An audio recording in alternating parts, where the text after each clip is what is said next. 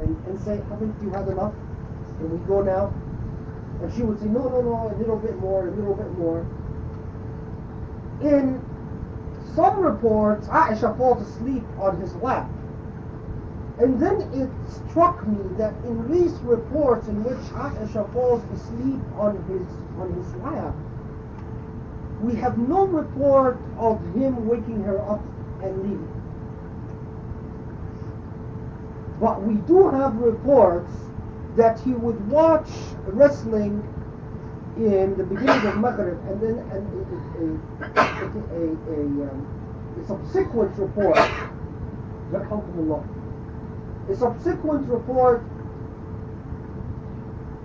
that upon the entry of such and such in the prayer of Isha, he found the Prophet ﷺ sitting with Aisha in his lap reciting Quran. Now you put two and two together. Obviously she fell asleep as she was watching the wrestling. He didn't want to wake her up, so he sat with him sleeping on his lap until it was Isha prayed, and then woke her up to pray.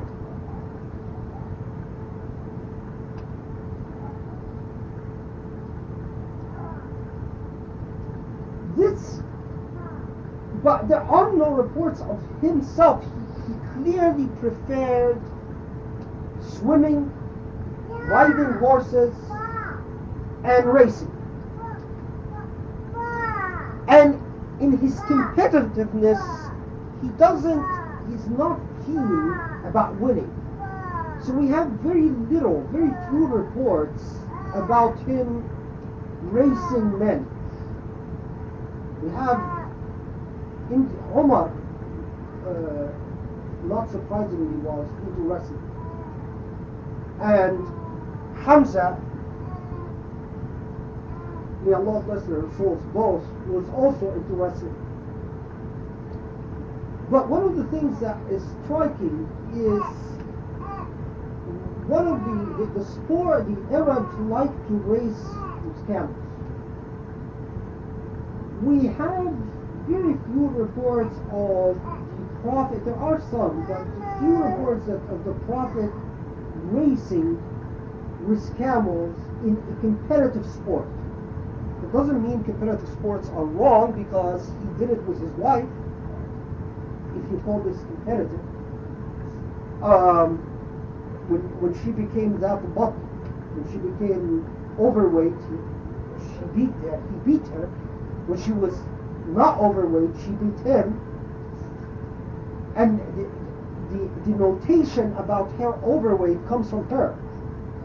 She says, when I was not overweight, I beat him, and then proffers her overweight as an excuse for him beating her later. So it says, he beat me later on because I became overweight. But he is not inclined towards them. And it is again consistent with his personality that we encounter from the very beginning. This is not a confrontational man who relishes competition or relishes the fruits of victory. One of the things that strike you about him is that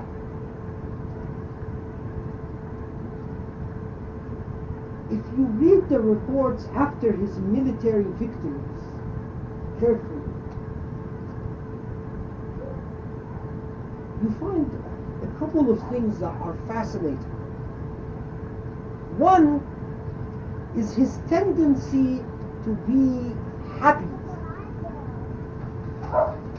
I have not tracked a continuous state of happiness, jubilation, not happiness, but jubilation, for more than a day. His tendency within that day or a day after to start recounting the responsibilities and thanking people for what they've done, but recounting the remaining responsibilities. So he would say, for example, now we've returned from the small jihad, now we start the big jihad. In other words, it is allowing the jubilation, but they're limited. The euphoria is never without limits. His tendency to, in several of his battles, when the Muslims are still in jubilation, and they ask, "Where's the Prophet?" And his wife say, "Oh, he has already gone into isolation. He's done. He's finished with the celebration before other people." Said, "Okay, well, that's a wrap. Now I go back to who I am." Furthermore, in several battles, he returns from battle to find, in at least two of them, that there is a major death in the family. It is as if Allah does not allow him unadulterated pleasure. But there is a remarkable lesson in this, is that unadulterated pleasure is arrogance. Unadulterated pleasure is a form of indulgence that is obscene. That for you to remember the victories achieved without recounting how much more needs to be achieved is going to eventually lead to the death of your heart. And in the case of the Prophet, you know how many of his children died in his lifetime. In fact, all of them, except one. And there is a remarkable grounding as to the truth of things, even in the midst of his mundane jubilation. So he's never allowed to enjoy life in an unadulterated fashion. Now, isn't it arrogant for us to say that, well, the Prophet didn't have a right to enjoy life in an unadulterated fashion, but we do? Isn't it arrogant to say, I have a right to be happy in the way I want to be happy? So now let me be very careful here, because of the tendency among American culture to use categories of logic. This is not a masochistic call. This is not a call that, oh, well, that means that if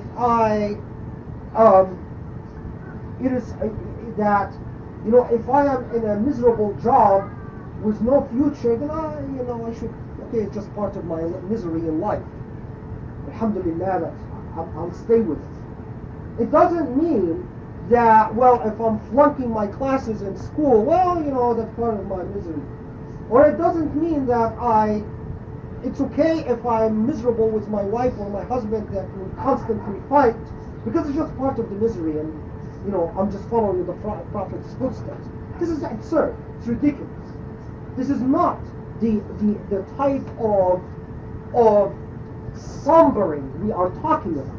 The sombering that we are talking about is the sombering of God, not the sombering of human deficiencies. When you are miserable because of a spouse or because of a situation that is wrong in a relationship or a job, you are miserable because of a human failing. This is very different than when you are somber and stained because of divine reality, because you have a accurate perception of your place in things. What I'm talking about is like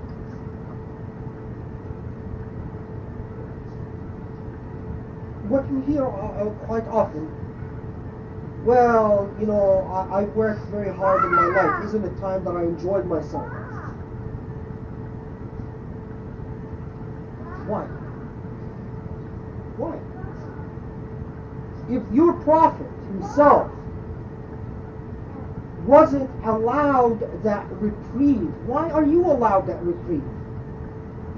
Oh, I lived such and such amount of years serving. Now I'm going to just focus on myself. Well, focus on yourself in the sense of what? Cleansing yourself? Developing your moral character? No, in the sense that I'm going to start looking at what makes me happy. Believe it or not, I've encountered that among people often. People say, well, I've been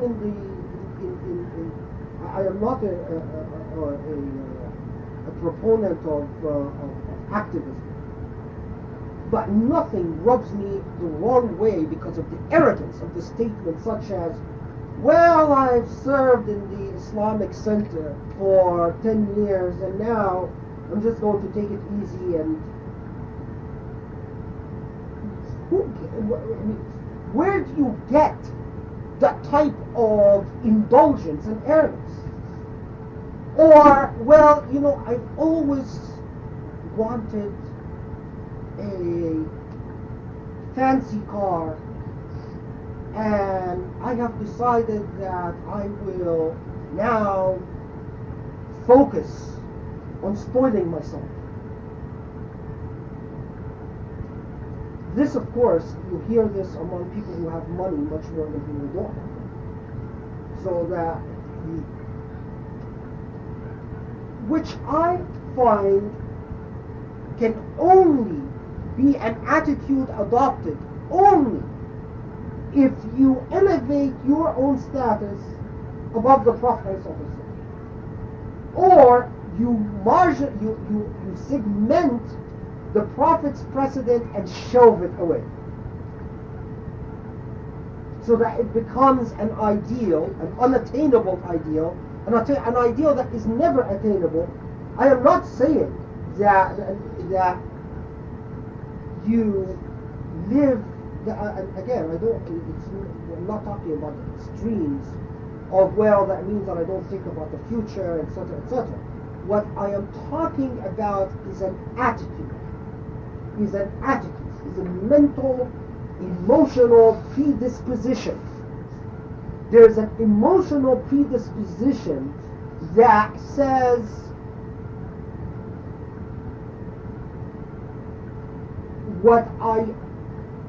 that acknowledges the reality of the state it is in, and there is an emotional predisposition which indulges itself and spoils itself. Now, the connection that I will make here is between the description of the Prophet ﷺ as someone who is not taken to being offended, annoyed, pissed off. In other words, someone that you don't have to walk around eggshells around him. And this idea of lack of entitlement or self-indulgence. You will invariably find,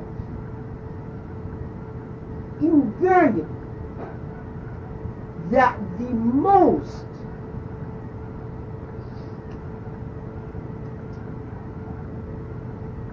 covetous of their property are also those who tend to be the most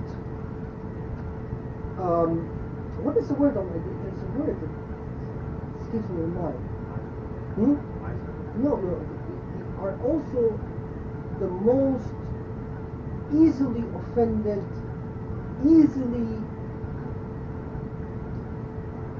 transgressed upon. And test this for yourself. You will often find that there is a remarkable correlation between the easygoingness and serenity and tranquility and the beauty of a person and their tendency not to covet what they hold with exclusivity. And the more covetous a person about drawing the boundaries around them, whether it's a personality trait, both in property and outside property, you will find that they also tend to be the people that are the most difficult to live with. So that, for example, you enter a home and you know that there is a home where you're not going to easily offend the inhabitants because they are not covetous of their parameters. They're forgiving and loving of people and caring and understanding. And you will walk into another home and feel that stepping beyond the parameters drawn for you is bound to lead to clear offense. You will find that the home that is open and welcoming is also the place where you feel more comfortable to ask for a favor without being turned away roughly. But the home that seems to be chained in rules and boundaries is also the home where you will find that you are very uncomfortable asking for anything. Right? If you think about it, you'll find that it is unfailingly so. And consequently, it is entirely consistent in the personality of the Prophet ﷺ, that his character, his personality, did not dissuade people from asking him because of his openness when it came to anything mundane, when it came to his relationship with Allah, the real substance. We find that he is not rudely, but very keen about nursing his own personal relationship. So in other words, he is very open and permissive as to everything that is mundane, and not permissive as to everything that is not mundane. That is a part of the personal history and part of the truth of the example that we must follow. One more hadith and then let's take it right.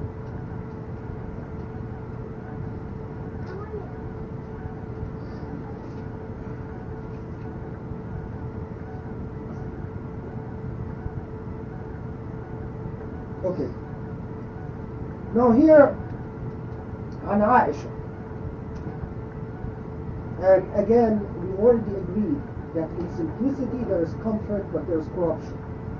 And this hadith gives you a degree of non-simplicity, but authenticity. عن عائشة قالت: استأذن رجل على رسول الله صلى الله عليه وسلم وأنا عنده، فقال: بئس ابن العشيرة أو أخو العشيرة، ثم أذن له، فلما دخل ألان له قول، فلما خرج قلت: يا رسول الله. قلت: وما قلت؟ ثم ألنت قلت should be ما قلت وما قلت ما قلت ثم ألنت له قول، وقال: يا عائشة إن من شر الناس من تركه الناس أو دعه الناس اتقاء فحشه. This report has various levels. What does it say? A man announced himself visiting the Prophet ﷺ.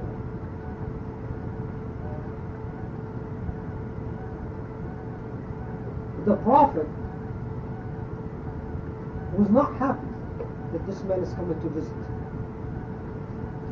and exclaimed to Aisha, "Bi'sa akhul ashira" means what an unfortunate, miserable company.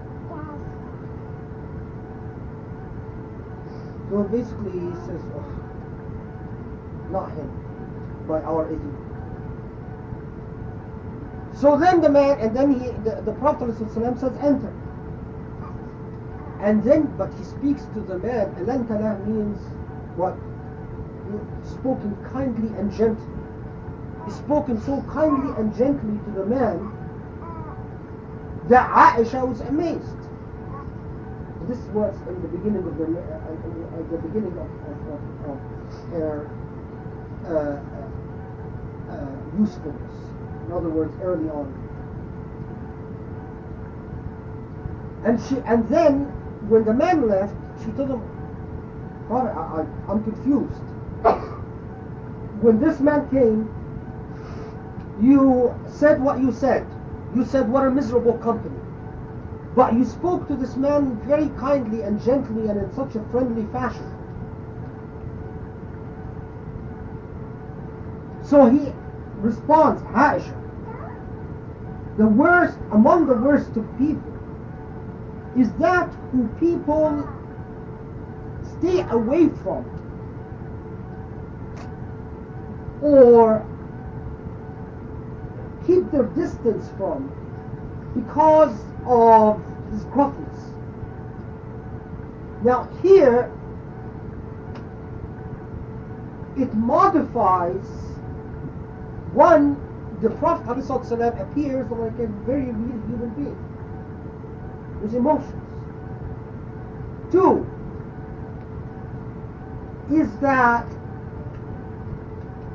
honesty in your feeling does not give you a license to hurt and offend others. There is the fact that you now to be gentle and kind even to those who are not deserving, and even of those that you don't like, is not fraud. It is a religious obligation. Three, it modifies our notion of what? Backbiting. Right? The Prophet ﷺ is expressing his feeling to Aisha about this man's company. He's saying, this man, I don't like his company. That is not ghaiba. The idea that ghaiba means that you become like an emasculated zombie without feelings or emotions is a corruption of the notion of ghaiba. Ghaiba is to attack, is the child of treachery, is to attack someone behind their back in order to cause them harm, in order to degrade them, cause them harm. If your purpose, and as long as you are, if your purpose is to give your solicited opinion about someone for the purposes of marriage, this is not, it's your purpose. So it turns on your intent. It's not to cause them harm. If you are saying such and such, I don't believe that such and such is a knowledgeable person and you shouldn't study with him.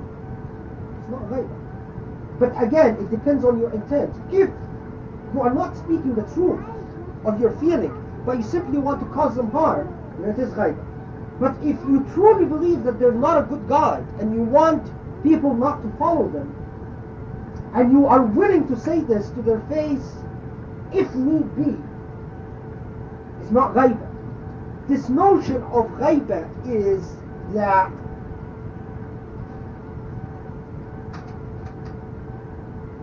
now the hadith that ghaiba is to say what your brother would not like to hear is taken out of context and out of understanding. Because surely this man would not like to hear that he is not very good company, or that the Prophet doesn't consider him good company. Surely. But the ghaiba revolves on the intent to cause harm, whether what you say is truthful or not. In other words, whether you have a reason beyond simple chatter and entertainment, which is clearly namima. If the purpose is entertainment and chatter, then that's namima. And if the purpose is to cause harm, then that's ghaib. Okay, fourth is that the Prophet alayhi salatu wasalam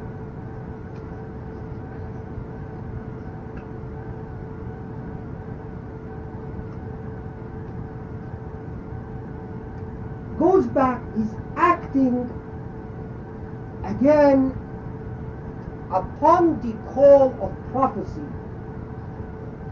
He is now in a different setting that is not necessarily consistent with his inclinations. In other words, before he became a prophet, he did not seek the company, and we don't have reports of people, unpleasant people coming to visit him, and we actually will see more interactions of rather extremely unpleasant people. But he understands that now there is an obligation upon him to act in a way beyond his personal zone of comfort. And it must be performed. And it must be performed according to the standards of Islamic morality, not according to the standards of his feelings or his whims. That in itself is a remarkable lesson. Okay, let's take a break and we'll come back. Ready? Bismillah ar-Rahman ar-Rahim.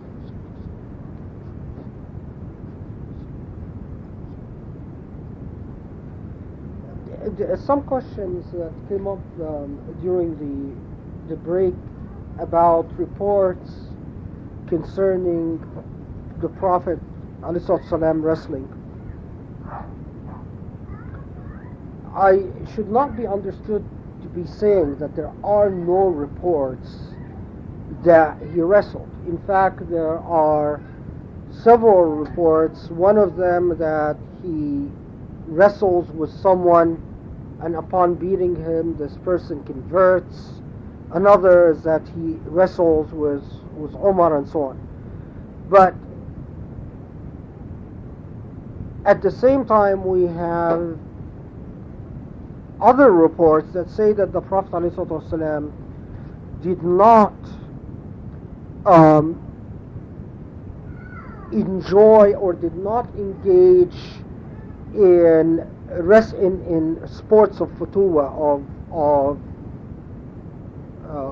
physical nature. We've got other reports that the Prophet ﷺ never struck a person except in jihad in his life. And in the same way that we have reports on Aisha and Salma and Anas that the Prophet never struck a person We have other reports from Abu Huraira that he pushed a person in the chest, that he struck a person with a whip, that he poked someone in the eye, and so on. And the job of a person engaging the Sunnah is the job of someone who is offering a systematic, coherent view of the Sunnah, is to look at the chains of transmission, to look at who is reporting a particular incident, and to look at the balance of evidence, the cumulative balance of evidence, and then make a judgment. Now, it is possible that the Prophet wrestled once or twice, but that this does not negate, it is possible, negate the point that we were making about his nature, his orientation. But the wrestling reports are problematic because they carry the stench of the qusas. And in my school of thought, I don't accept reports that come by the way of chains of transmissions that were popular among the qusas. And the qusas are the storytellers. As we covered in previous halaqas, that the storytellers was a major form of entertainment. And the more dramatic and theatrical the story they said, the more popular they would be. And like many Usuli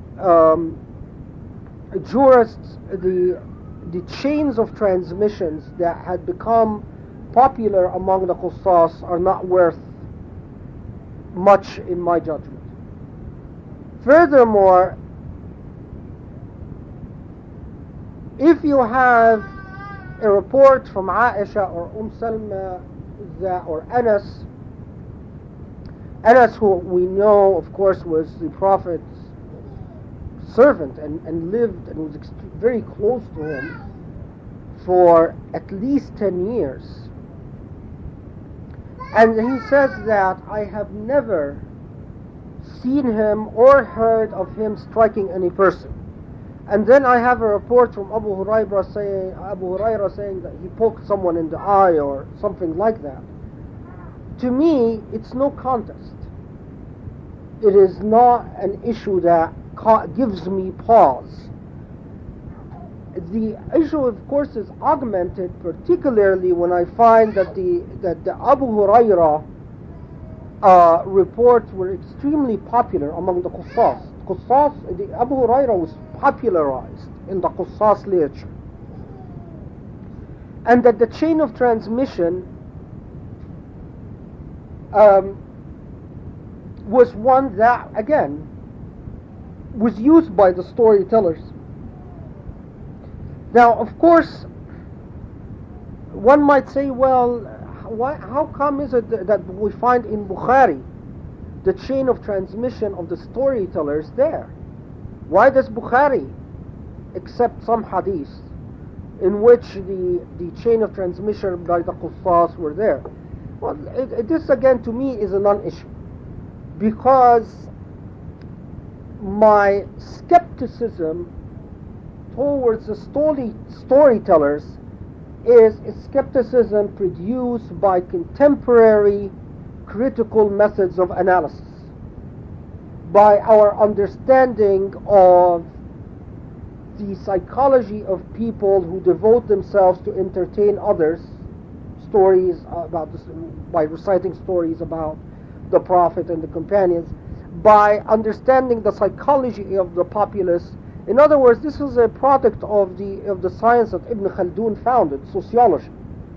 And it is this sociology or psychosociology that in the contemporary age makes me very critical of the chains of transmissions that were invented by the storytellers. In fact, as some of you know, Abu Huraira was a popular figure with the storytellers. I mean, his reports that he transmitted, because of the fact that, and may Allahu Alam, and I'm not saying this in order to attack someone who could have very well been truthful. But there are reports that Abu Huraira had already had reported hadith in return for food or payments. That is exactly the type of practice that the storytellers do. This is exactly what the Qussas do. They come to a town and people feed them or pay them money in return for them telling them stories. And all of this gives me what I believe, Allahu Alam, to be a healthy skepticism about these types of chains. The fact that Bukhari didn't have that skepticism, to me, is not a fatal flaw. And particularly when I find that other jurists which I have high regards for, like Al-Amidi, like Ibn Aqil, like Tajuddin al-Subki, like Al-Mawardi himself in his book on his monumental work on Shafi'i fiqh, had the same type of skepticism vis-a-vis the storytellers and their reports. And in fact, you can glean some of this in Kitab al-Azkar. You know Kitab al-Azkar, it's a very sort of, if you read the introduction to Kitab al-Azkar and then if you read towards the end of the book, yeah, Imam al-Nawawi tells you that there is, in fact, hold on, let me see if I Xeroxed it. I might have.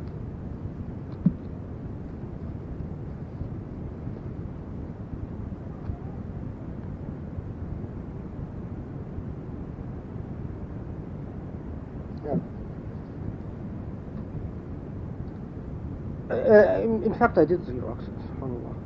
It says, قال العلماء من المحدثين يجوز ويستحب العمل في الفضائل والترغيب والترهيب بالحديث الضعيف ما لم يكن موضوعا. وأما الأحكام, and then موضوعا with this commentator saying وفي معناه شديد الضعف فلا يجوز العمل بخبر من انفرد من كذاب ومتهم. So anyway, وأما الأحكام كالحلال والحرام والبيع والنكاح والطلاق وغير ذلك فلا يعمل فيها إلا بالحديث الصحيح أو الحسن إلا أن يكون في احتياط في شيء من ذلك. Elsewhere, towards the end, he says that أحاديث الفضائل يتسامح فيها عند أهل العلم. What he's saying is that there was a tendency, I mean, he says that when it comes to fada'il, now what is the fada'il? These are the stories about the characteristics of the Prophet and basically stories that don't have direct legal significance to positive commandments or law. That the tendency was to be liberal in accepting these reports, in both reporting them and in relating them and reciting them. This, of course, because the jurists had a very legal orientation. The jurists were not moralists, for the most part. And their legal orientation was, well, you know, if you want to be demanding and exact, then be demanding with a hadith that has legal relevance. But if it's a hadith that doesn't have legal relevance, then you could be liberal and permissive. Well, of course, the problem then in this is that the standards of legal relevance, one, are not objective standards. This is not a mathematical science. So what could have been considered of no legal relevance in one age could become of legal relevance in a different age. Right? So when you have these reports about the Prophet ﷺ hitting someone, well, in their age, they didn't see any legal relevance to it, because there's no question that in law you're not allowed to hit someone. So they would say, okay, well, whatever, recite it if you want. But in the day and age of constitutional law, whether the Prophet hit someone or not could be of significant legal relevance. Everyone following what I'm saying? Yeah, in the age where something like this could affect the establishment of a constitutional legal principle. So the definition of legal relevance is not one that is constant, and it is very dangerous to not apply a fresh critical insight to this matter. Second is that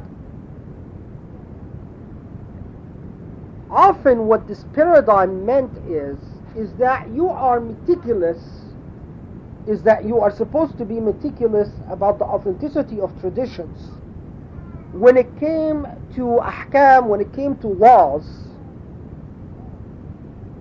but you would be less rigorous when it came to morality.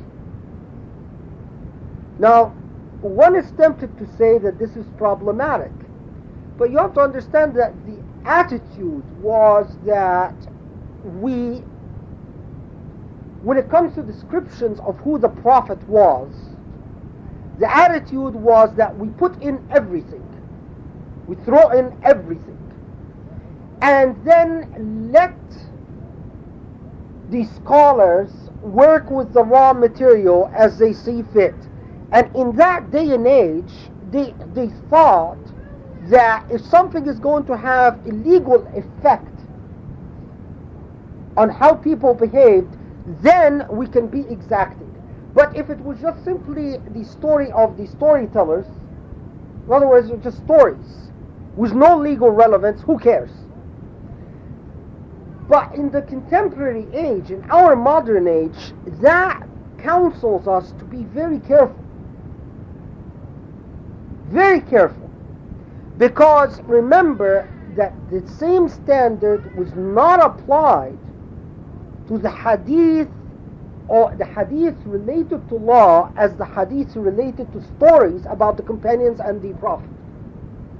And that even in Nawawi, when you read his book on law, you would find that majority of the hadiths that he has in his popular book for storytellers in Kitab al-Afkar are not in his law book. The vast majority of these hadiths are not reliable and does not rely on them. In their historical context, this was an entirely rational and reasonable way to proceed with things. That if something was relevant to law, then it mattered. If something wasn't, but it worked within certain institutions. No one took the storytellers very seriously, because the storytellers basically scared people about hellfire, promised them the joys of heaven, and entertain people. And rather than people going to nightclubs and getting drunk, they gather together to hear something, nice stories about the Prophet and the companion. Our day and age is very different. Our day and age, this is not entertainment anymore. Everyone following what I'm saying? So this is no longer entertainment. Entertainment today is TV, movie theaters. We approach all of this as knowledge. We don't differentiate between Kitab al-Azkar. I mean, if you are a moron and you read Kitab al-Azkar, when someone comes to you and he says, I am an expert in Kitab al-Azkar, which, as we said, is the book of Nawawi containing popular storytelling, right? And even Ihya Ulumuddin was written for the populace, which incorporated an enormous amount of traditions by the storytellers. And so when someone comes to you and says, I've read and become an expert in Kitab al-Azkar today, and someone else comes and says, I've read and become an expert in Minhaj al-Talibin, our culture today doesn't differentiate. You will be as impressed by someone who's read Kitab al-Azkar as someone who's read Minhaj al-Talibin. You will not say, oh, but Kitab al-Azkar is the book of storytellers. No, that doesn't count. Minhaj al-Talibin, now that's a real source. Now that counts. We don't make these differentiations. And consequently, when you find that our definition of expertise and knowledge is so loose and indefinite, which means that the scholars today must apply an exacting standard on the basis of knowledge of what was and what is, of exposure to the seerah of the Prophet, to be able to distinguish between the one and the other, or to be able to say, this counts as law, but this is just a moral lesson, so I can remember the hereafter and so on. And as I said already, among the jurists like Subki and others,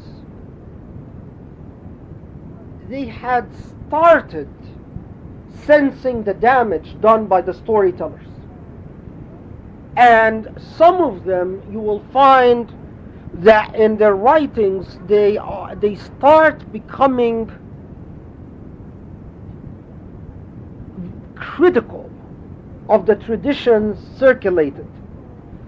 And so what started emerging was books like the book of Sakhawi on al-mushtahir al-ahadith al-du'af al-mushtahira bayna al-nas, meaning the books started being composed about weak hadith that are popular among the people.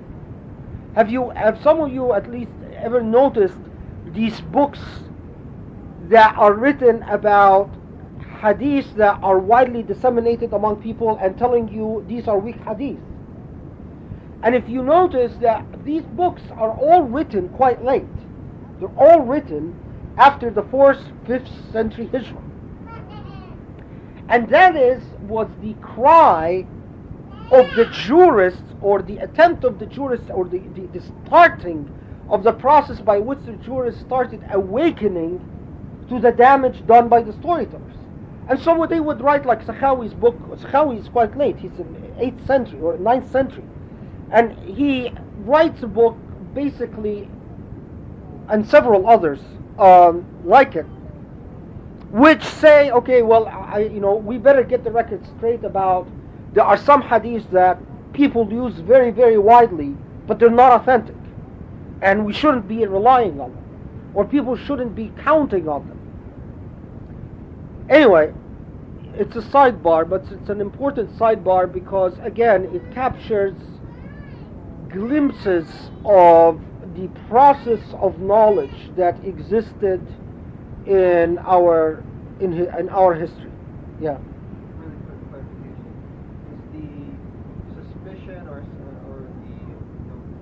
possibility of weakness in these stories that were told by the storytellers found in the storytellers themselves, or in Abu Huraira, or somewhere in between? Are the stories, or these traditions, suspicious because they came from Abu Huraira, or because they came from storytellers who falsely attributed them to Abu Huraira, or where's the... Allahu Alam, I don't know. I mean, it's a whole package. Not everything that Abu Huraira transmitted, if in fact he did transmit it, is to be rejected, but is to be scrutinized. Considering Aisha's skepticism about him. Another layer, an additional layer, is that Abu Huraira was a popular figure among the storytellers. The storytellers tended to attribute reports to certain individuals, and Abu Huraira was one of their superstars. Not Abu Huraira as a real person, but the name Abu Huraira. So they would often slap Abu Huraira's name on a report because it had his vintage. It had the proper theatrics. If you read many of the reports of Abu Huraira, and I can't come out with a blanket statement and all the reports are the product of storytellers.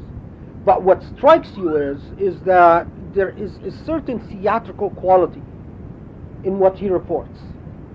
And even if the events themselves are not very theatrical, the way he recites them have a theatrical twist. Now, each report can be looked at separately, and so that I can find a chain of transmission. Abu Huraira reports something. The chain of transmission is not a chain of transmission that was popular among the storytellers, and then I suspect that this is in fact a report from Abu Huraira, the real Abu Huraira. And then I find another report that had a chain of transmission that looked packaged and packaged for memorization and reproduction by the storytellers. And then I suspect that Abu Huraira actually never said this, and that this is something that they use. And there's numerous other pieces of evidence that you consider. I mean, there are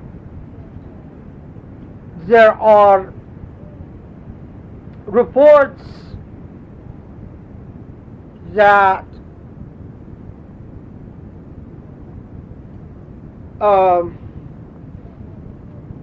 there are reports that are transmissions from certain individuals that immediately give you pause because of the fact that these individuals had become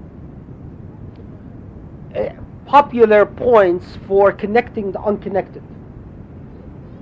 You have a loose transmission and you have a space that's empty, and these were popular Mecca points, so to speak. Now, of course, when you deal with the traditions about law, you find that many of the traditions have already been substantially scrutinized by jurists. But the traditions on so-called the fada'il are very under-scrutinized. But yet these are the traditions that in the contemporary age we often rely on. So many of the traditions, for example, in Riyadh al-Salihin are traditions of fada'il. And many of the popular books, and people are not aware about what is the material they're actually dealing with. Anyway, okay.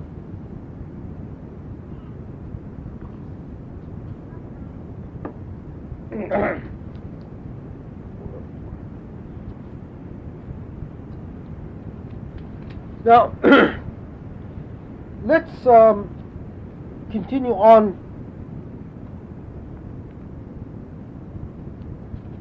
We already reviewed the hadith, I think, about the Prophet ﷺ not beating anyone, right?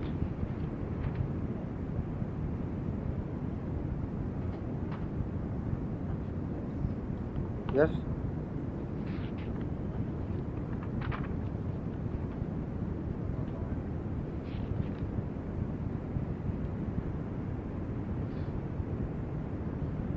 Okay.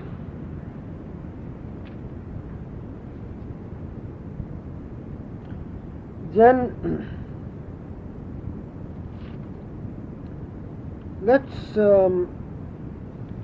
take just a few more glimpses.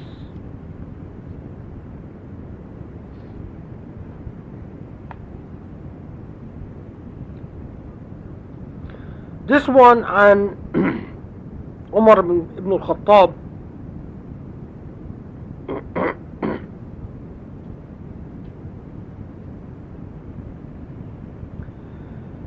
It says,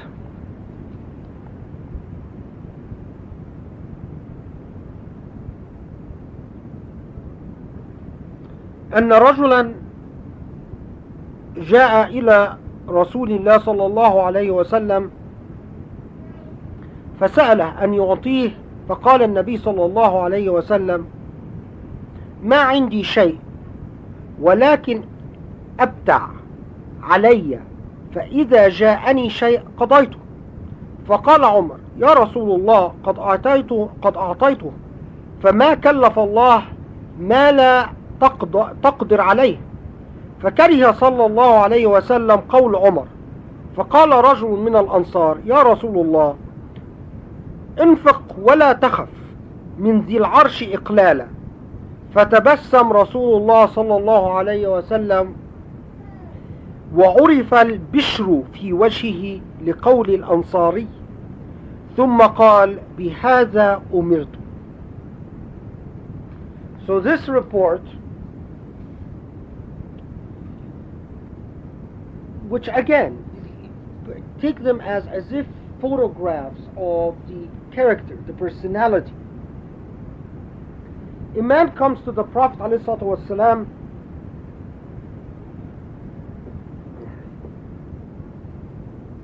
and he says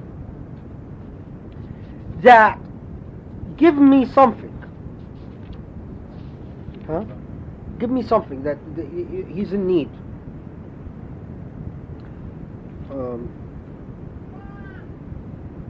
I want to check if this is the one where the translation was all messed up.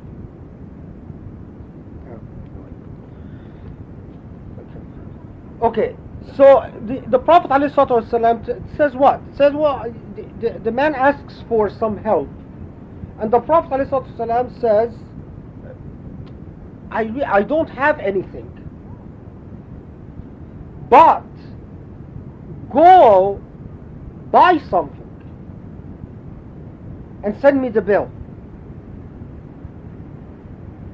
I always love this report. The idea of sending me the bill is, I don't know, it just gives me a chuckle. فَإِنْ جَاءَنِي شَيْئًا قَضَيْتُ means what? Okay, go buy, and when people come to me and say pay up, I'll pay it for you. So Umar ibn al-Khattab, who early on in Medina, until he people understood that this really bothers him, said, Prophet,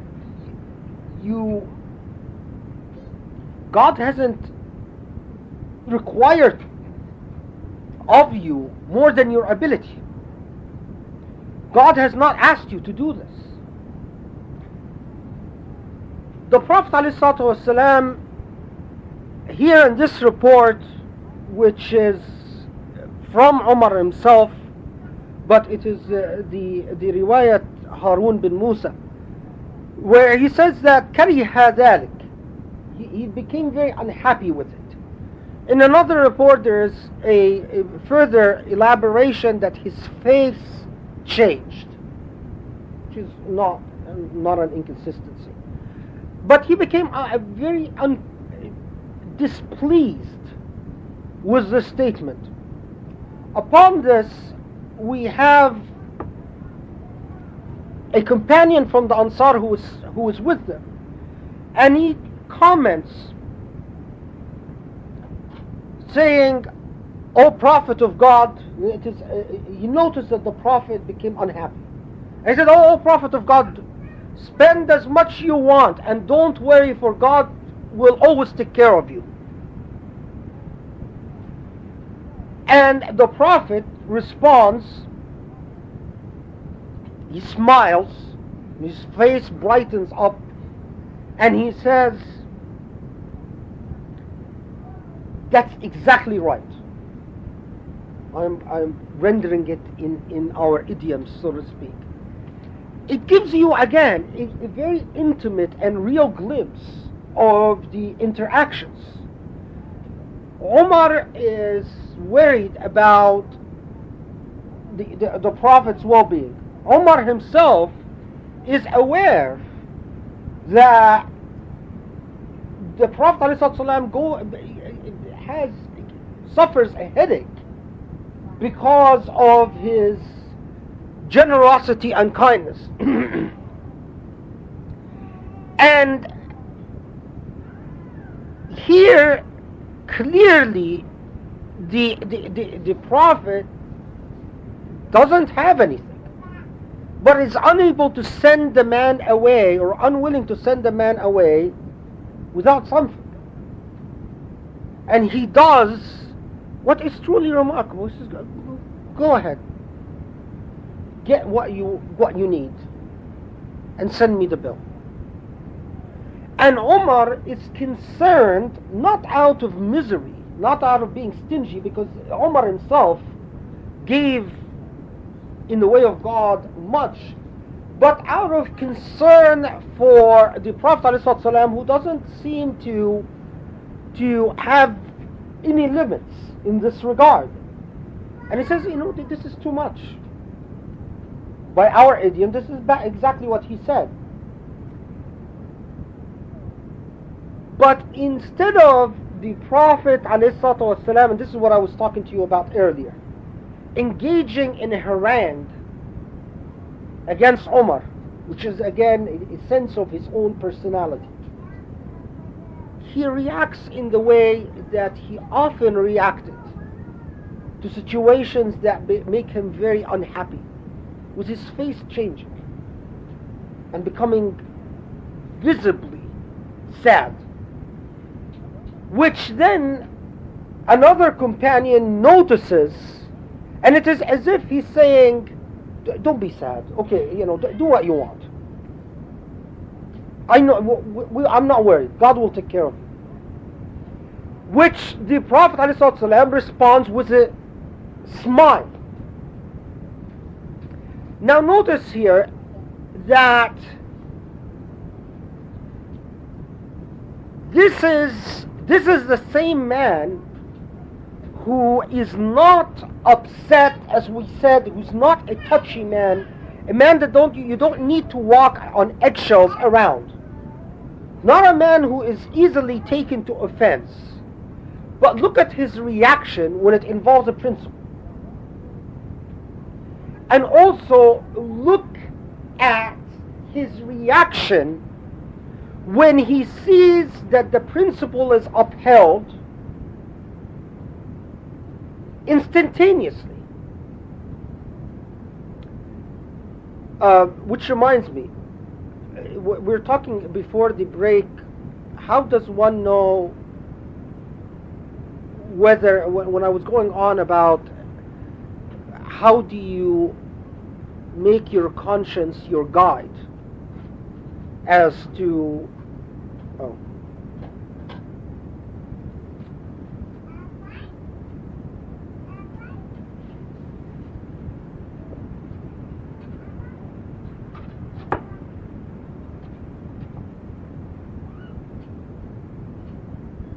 Okay?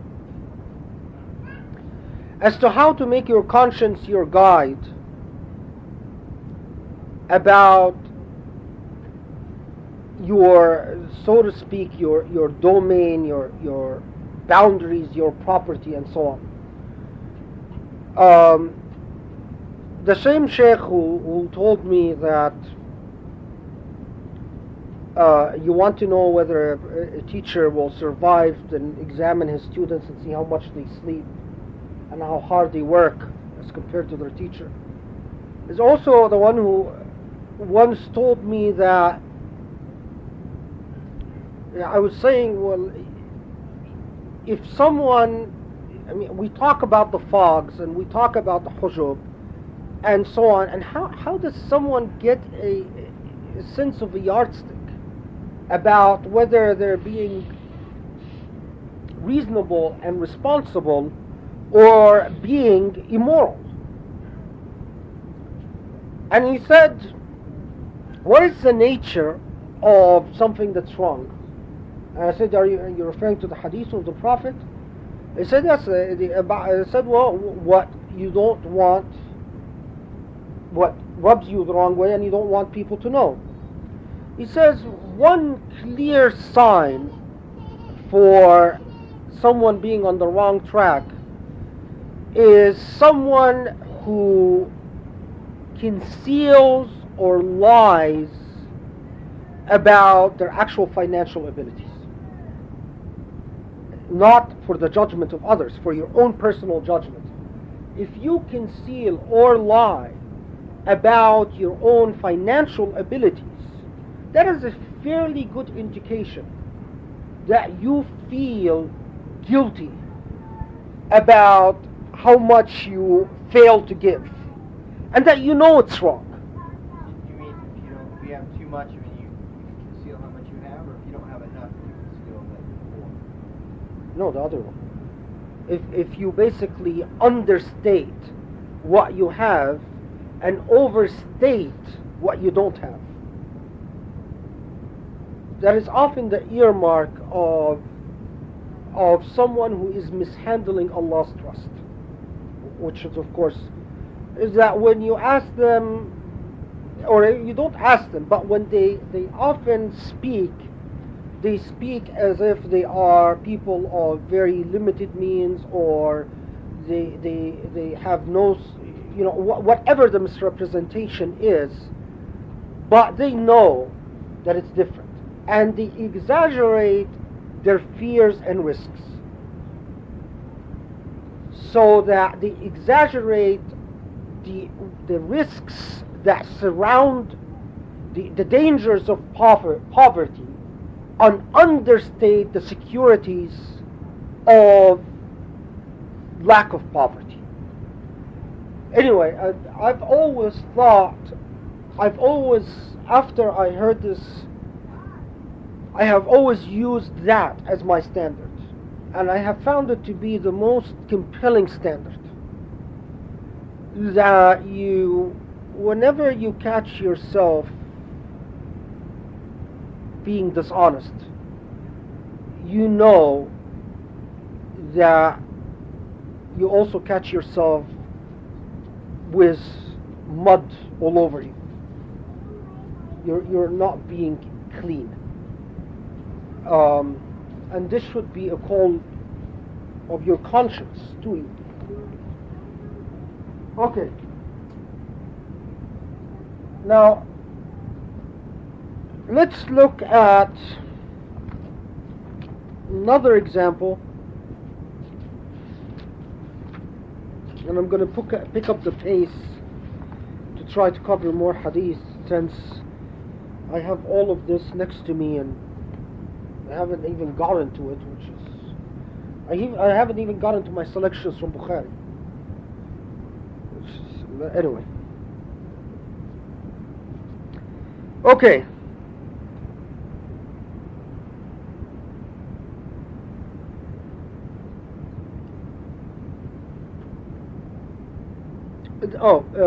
Maybe I should just talk about this hadith, because those of you who have read the conference of the books, the conference called Dreaming of the Prophet,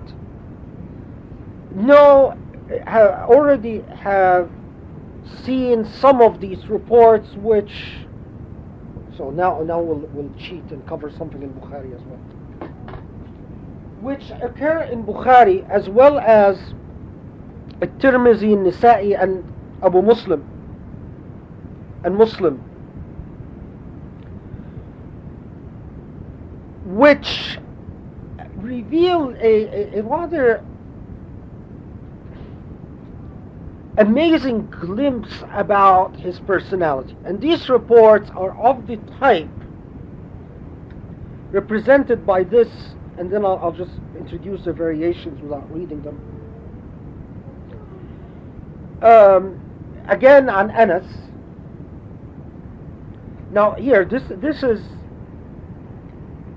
is among the golden chains that was not at all popular with the storytellers. Suwaid bin Abdul Aziz and Humayd and Anas bin Malik through Ali bin Hujr. This is a chain that is not popular with the storytellers, and most of the time strikes gold. So Anas says that a woman approaches the Prophet ﷺ and جاءت إلى النبي صلى الله عليه وسلم فقالت إني لي إليك حاجة، فقال اجلسي في أي طريق المدينة شئت أجلس إليك. You follow that? That a woman comes to the Prophet ﷺ and says, I need something, I want something from you. And the Prophet ﷺ responds to her by saying, pick the spot, I will sit with you. In another report, Salma tells us, and another version, Aisha tells us, that the Prophet would walk around, this is what I talked about in Dreaming of the Prophet, and a woman would come to him and take him by the hand and walk with him for him to fulfill an issue or another, and he would not protest or ask her where they're going.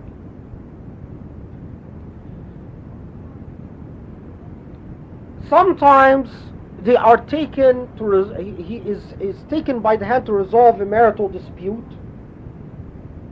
Sometimes most often the ones I've ran into involve marital disputes. I mean family disputes, not necessarily marital, but family disputes.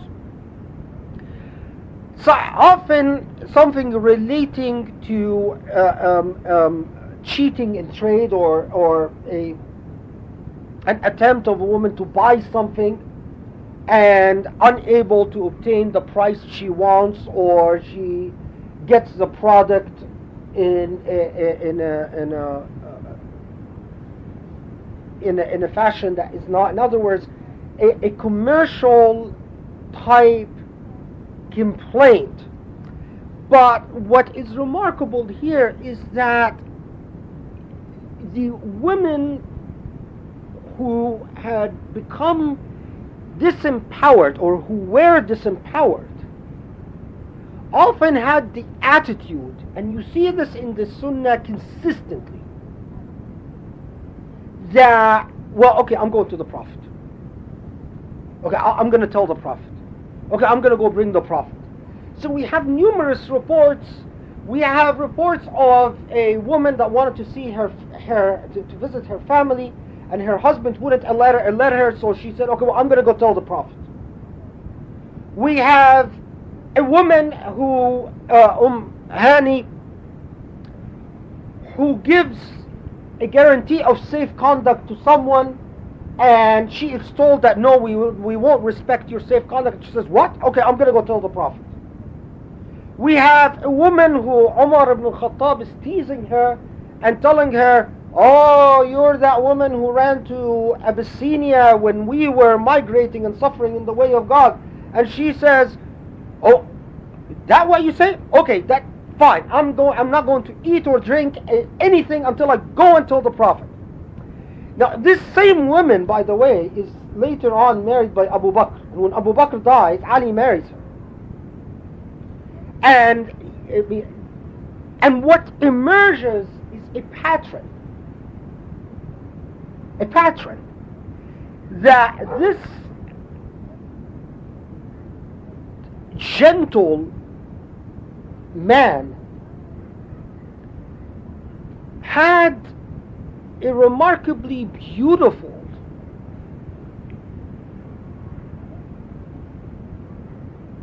welcoming, generous, open demeanor about him.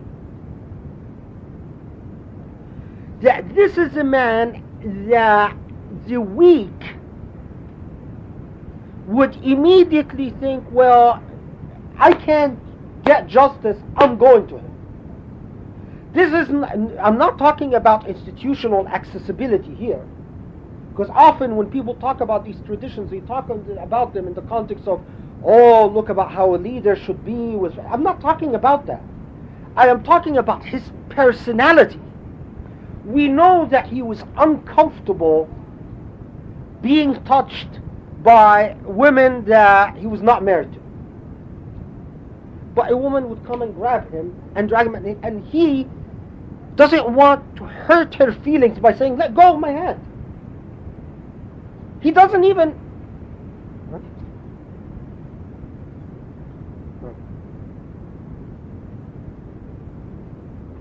This is like that game that children used to play where they move around and they say stop and everyone freezes. Until that point where it says go.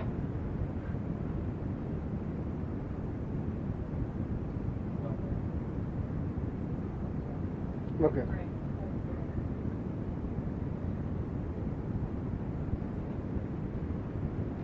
What was I talking about? Oh, yeah. And he is too polite to say, okay, fine, I'll come with you, but let go of my hand. And when a woman could come to him and say, I need something, and that response of, okay, wherever you want, I'll come help. That is not... This is something that cannot be bought or mimicked. This is something that comes out a purity and gentleness of character. In another report, a woman who was deranged, apparently she was insane. I politely called her in dreaming of the Prophet senile, but she wasn't senile, she was actually insane. She had a habit of going to the Prophet ﷺ and saying, come, I need your help, I need your help. And she would then detain him, complaining about what she understood. I mean, Allahu A'lam, what she complained about. You know, Martians invading from outer space, demons, whatever it is. But we know that she was well known in Medina, that she was insane. And she was well known that she seemed to take, it's a type of derangement where she constantly wants to find someone of importance to tell them all the really important things that they must know about. And in one of the reports, we are told that the Prophet sat with her in the street, out in the street for approximately an hour, simply talking to her. She would come to him and say, I need to talk to you, I need to talk to you. And he would say, marhaban biki. How are you, such and such? Where do you want to sit? Now, this, look at the following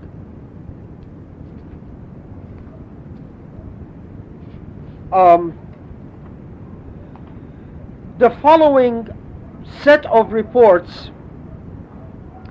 in which the Prophet ﷺ has an additional aspect to his character, which starts emerging as a logical extension from everything you've heard so far.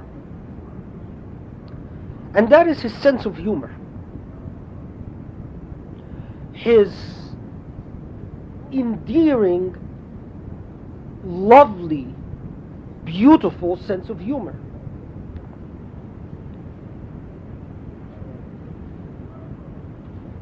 Here, another golden chain. Mahmud bin Ghaylan, Abu Usama, عن شريك, عن عاصم الأحول, عن أنس بن مالك.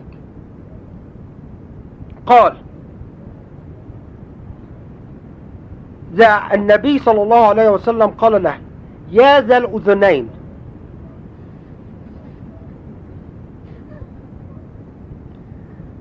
The Prophet ﷺ is joking. So he jokes with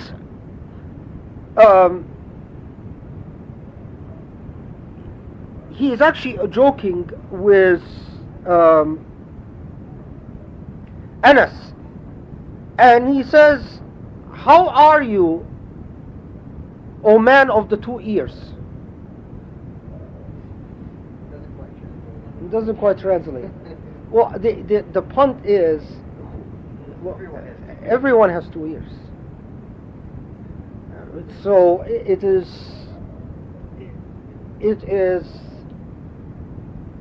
funny because it states the rather obvious and apparent. That's exactly right. That's it. Yeah.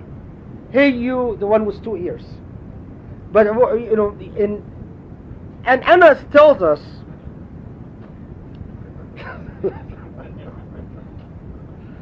and Anas tells us that the Prophet ﷺ would joke with him frequently, other than the report that he never yelled at him and never got mad at him during his 10 years of service, and other than the report that he would always smile at him when he sees him, but he would frequently joke with him. One day, Anas, the Prophet came in and he found Anas with his young brother in the Prophet's home. So he told the brother, Ya Aba Umair, ma fa'ala Nu'ayr. Now this what it should be Nughayr. Why is it? Yeah, it should be Nughayr. Nughayr. Huh? Very well. Let me elaborate on it. Now, first is Aba Umair. This is a child, right? He's not the father of anyone. So that's joke number one. The second is this child used to have a bird, which is a type of bird called Nughayr. It's a type of bird. And the Prophet ﷺ says, how is the Nughayr doing? How is the bird doing? Now, there are, as everything, there are two versions here. One version, and which tells you, I mean, it's sort of, in one version, he is asking, the child used to have a bird that died, and he was sad about the bird, he was crying about the bird, and the Prophet ﷺ afterwards would tease him by saying, "How is the bird?" The second is that I never understood that. now, of course, need I say which version ends up in the translation here? In the second version, the child had a bird which he liked, and the Prophet ﷺ asks him every time he sees him about how the bird is doing. And then when the bird dies and he is crying, the Prophet asks him, how is the bird doing? And then the child starts crying. And he asks Anas, well, what's going on? Why is he crying? He says, oh, he died. And the Prophet ﷺ comforts him. Says, it is, he has returned to Allah. رجع من حيث عاد من حيث كان. So in the second version, there's only one joke, and that's that he calls him. Yeah, Abu Amway, yeah. But what I find again, which is an interesting aspect about the ugliness that pervades us, we have two versions. One version which makes sense.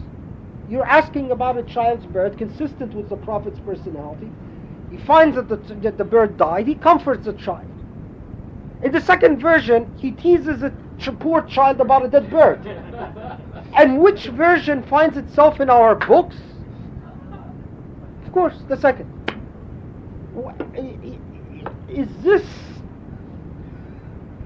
a psychopathic absurdity or not? There is a third version, which I pray that I actually Xeroxed, but if not, because the language I like.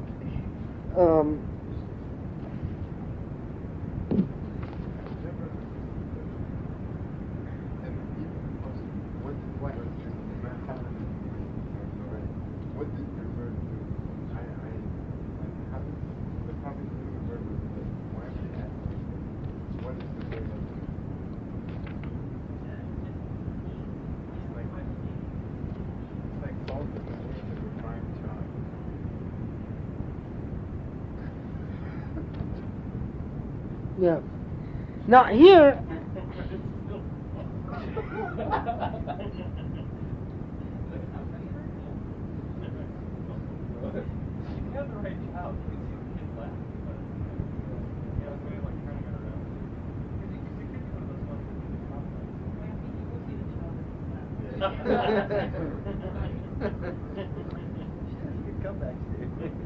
in Bukhari and Muslim,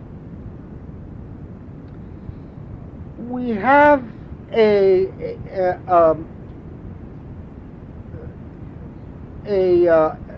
version reported which is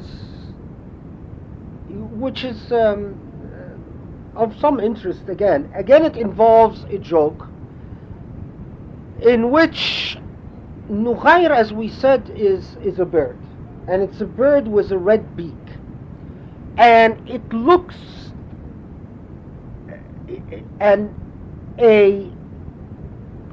when you call a man Nughayr or Nughayr means what? Means a person who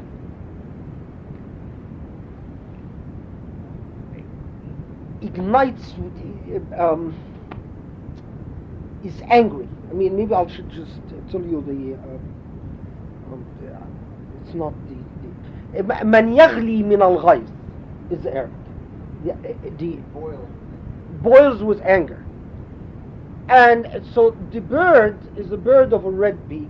And in the classical Arabic, when you are a person who tends to get red in the face when you're upset, we call you a nughayr. Sort of start fuming. And the Prophet ﷺ, in a couple of these reports, teases one of the companions who tended to be like that by saying, how is the Nughayr doing today? And so you don't know if he's referring to how is the bird doing, or how is the man who fumes with a red face doing today. In another report,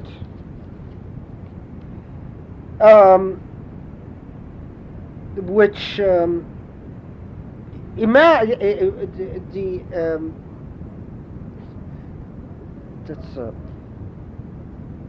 one version, a group of women come to the Prophet ﷺ. In the Tirmidhi version, a group of men come to the Prophet ﷺ.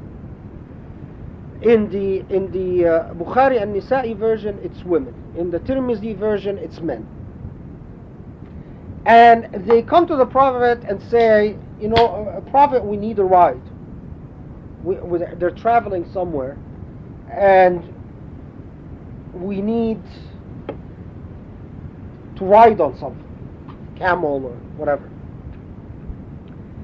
So, and I have to explain this a little bit, so maybe you'll get the humor.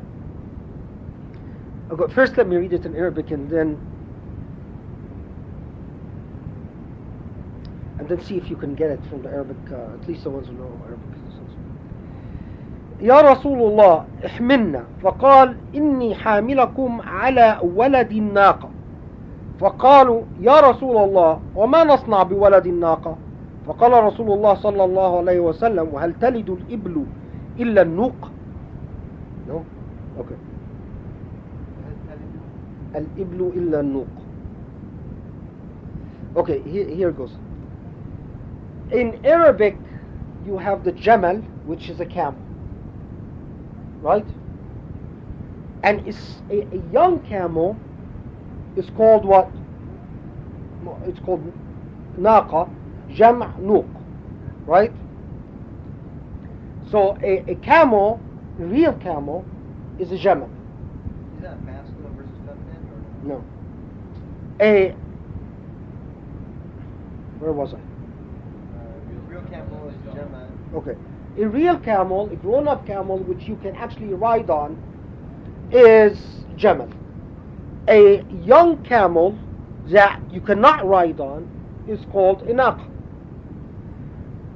And so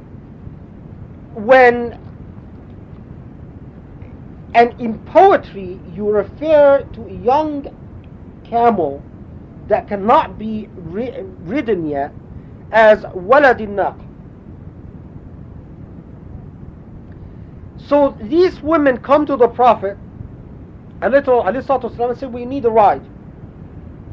So he says, okay, I will prepare some naqas for you.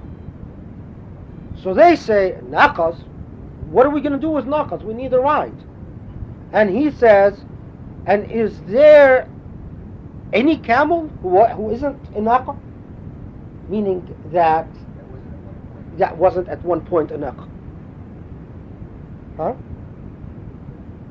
I mean, so it's a teasing brain teaser, or play on words. But what I find quite remarkable about this report is whether he's joking with a man or a woman and so on. The reporters tell us these are not identifiable individuals.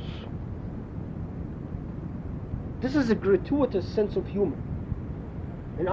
These are not individuals that the reporters, if they were people of that sha'n, who were important, we would have been told immediately, such and such person came to the Prophet and did da-da-da. But we're told no, they were just either men or just women. And yet, he jokes with them, and you start getting a sense for his sense of humor. His humor is not put downs. His humor is not obscene. And in fact, when he is asked